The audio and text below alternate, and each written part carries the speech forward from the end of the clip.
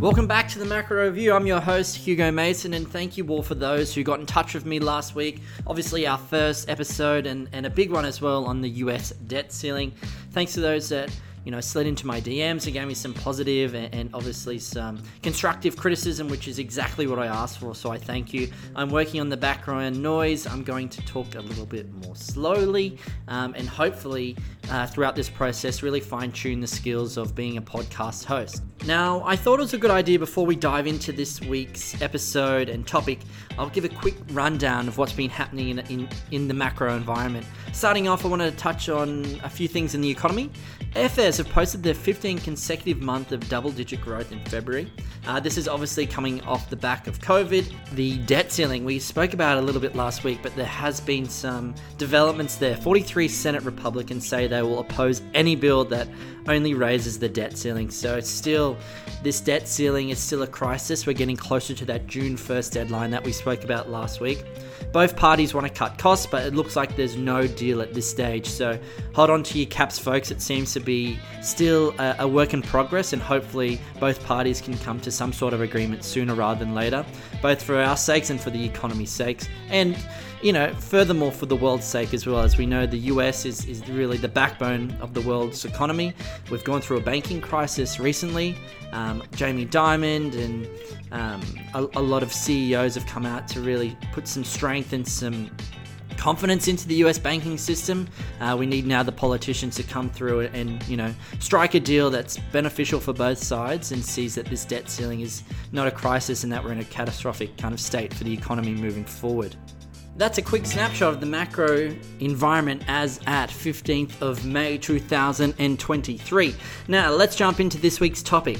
A lot of people have been asking me, Hugo, what's going to be the next topic for episode 2, or if you're on Spotify, episode 1. Don't ask why that has happened. In any event, this week's topic is China. We're talking about technology, we're talking about economics, and most importantly, one that I find very interesting in the modern day is propaganda. Now, without further ado, let's jump in.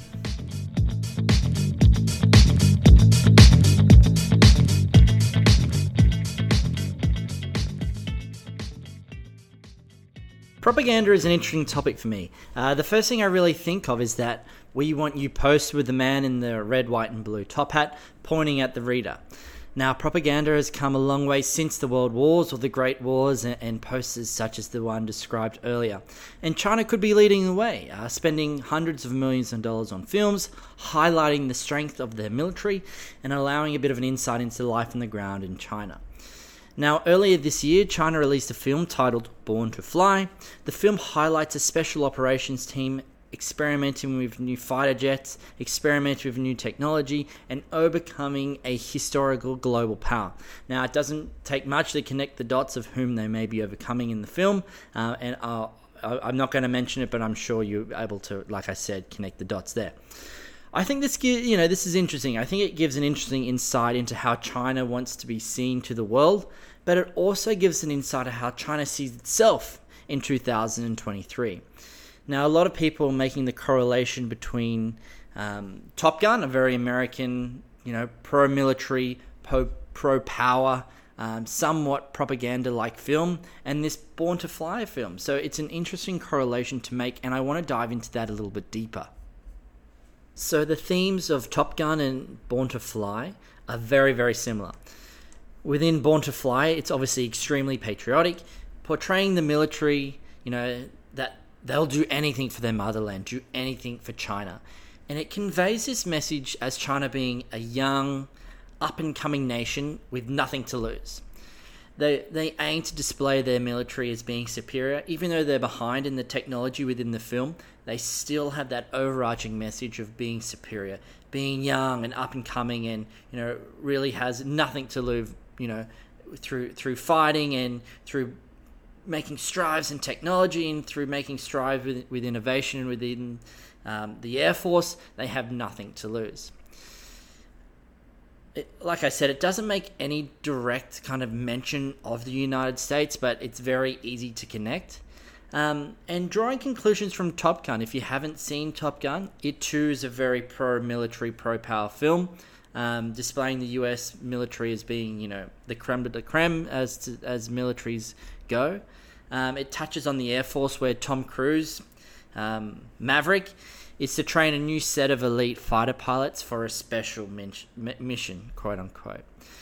And it's all about second chances, it's all about mateship, legacy, and even though correlation is not necessarily causation, I see how it may represent the world that we live in currently. The quote-unquote new young gun, China, aiming to take over the throne of a tired superpower of the US. But, that tired superpower, in its age and wisdom, has one more fight or one more battle left in it. Whether that could be Taiwan or another battle is really up for one's perception. But I can see how there's some definite, correlations there to be made. I think this is an interesting point to make. It seems too real in 2023, but with the grizzlings that have been coming out of Washington and obviously in Beijing, shooting down a quote-unquote weather balloon earlier this year and cancelling meetings between diplomats, it's a very scary time, and I definitely see that how China's seeing itself as this new up-and-coming power, wanting to take the throne, whether that be in GDP, military strength, and what they're doing now with Russia. Trying to be the peacekeeper, being involved in negotiations. Whether you think those negotiations are fair or not, they seem like they want to be the world's peacemaker, something that the US was known for. The US gets labeled the world police, and a lot of people, especially on the Republican side, not so much take offense to that, but don't want to necessarily pay the bill of what being the world's police is like. So it's interesting seeing China. Like I said, whether you think the negotiations are fair for the Ukrainian or Russian side of the argument or war or what have you, they're still trying to be that global superpower that's saying, this is the way we want things to work, and this is how it will be going forward. So there's definitely some correlations there, and it's interesting that it's coming out of Hollywood and coming out of Beijing within films. Obviously, these films are very, very similar and share very similar plots. Both pilots, have this very special mission. They just don't have, Tom Cruise shirtless within Born to Fly, which is obviously an interesting point to make. But yeah, definitely some correlation there, and definitely worth pointing out. As you see more, things on, I'm seeing a lot of the, clips on TikTok where that's my algorithm of Born to Fly. It's interesting. I don't know whether this is a Western thing or just being, growing up in the Western world. Feels like it's very scripted and very much wanting to show China as a very elite, very much nothing like the fun and the glory and the Hollywood-like in Top Gun, but very much, we do as we're told kind of mentality and very strict and regiment. But definitely worth seeing the film as it comes out. It's out in Australia, it's out in the UK, and obviously in the US. It's doing very well at the box office. It's done over 100 million, so definitely one worth seeing. And if you haven't seen Top Gun as well, obviously a very good film. There was a little bit of controversy in the earlier parts of the years due to the Taiwan flag. That's a whole nother conversation itself, but definitely look into that and look into the film, and I'd love to hear your thoughts and whether you see a correlation there, as that seems to be a bit of the flavor of the month, making that correlation and making the two real correlation that it looks like the modern world as well.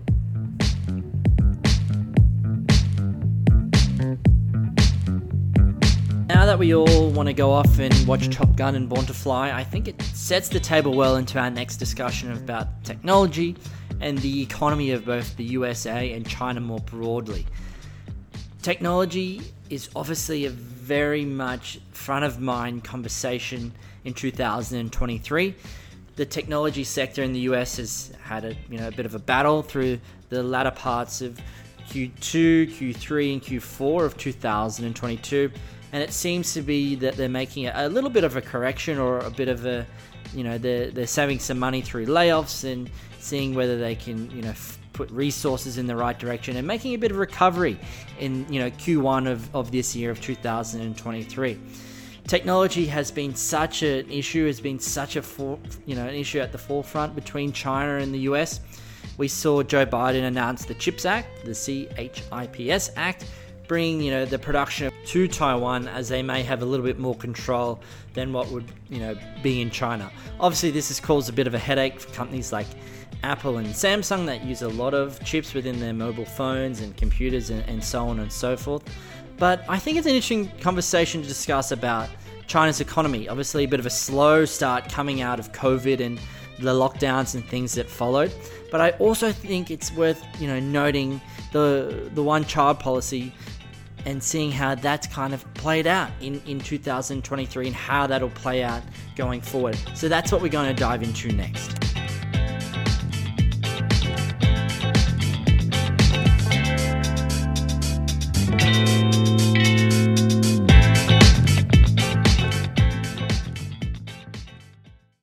The one-child policy was a population control policy of the People's Republic of China that was officially enforced between 1979 and 2015. The policy limited most Chinese families to one child, although there were some exceptions. These were made for rural families, ethnic minorities, and couples in which one parent was an only child. The policy was enforced through a variety of methods, including fines, forced abortions, and sterilization. The one-child policy was implemented in response to concerns about overpopulation. China's population had grown rapidly in the 20th century, and the government feared that this growth would put a strain on the country's resources and also their environment. China is now feeling the full consequences of the one-child policy, with a decline in population. The fertility rates have fallen below the replacement level of 2.1 children per woman, and the number of people aged 60 and older is expected to double by 2050. This has had a number of effects on their economy, such as declining labour force. The shrinking labour force will lead to a decline in economic growth. The labour force participation rate is already declining and is expected to continue to decline into the coming decades. Furthermore, there will be an increased cost for social security. The ageing population will put a strain on the country's social security system.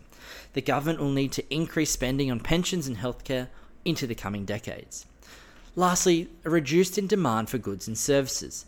Now, we all know our grandparents tend to, not to spend as much as we do, and they also tend to save more. This is going to occur in China.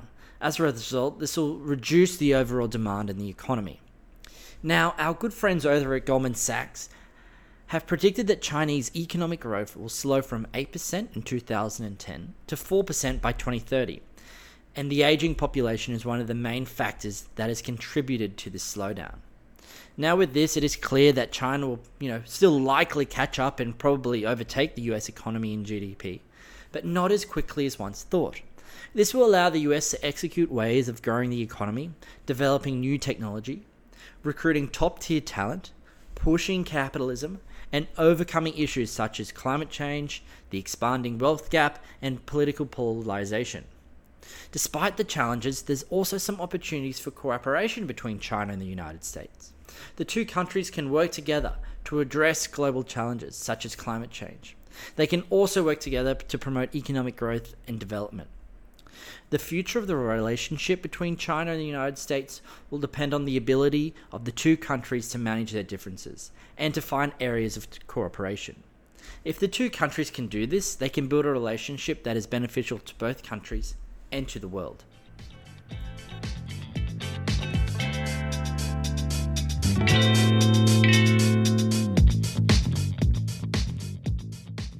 Now team, that's another episode of the Macro Review on China, talking all things propaganda, economics, the one-child policy, and GDP. I hope you all enjoyed the episode and look forward to tuning in next week. If you'd like to get in contact with the show, please, my Instagram and email address is in the show notes below. Please feel free to reach out if you want me to touch on any specific topics. If you have any feedback, again, positive, negative, please reach out. But that's all for now. I look forward to touching base next week. Have a great week. Thank you. Bye.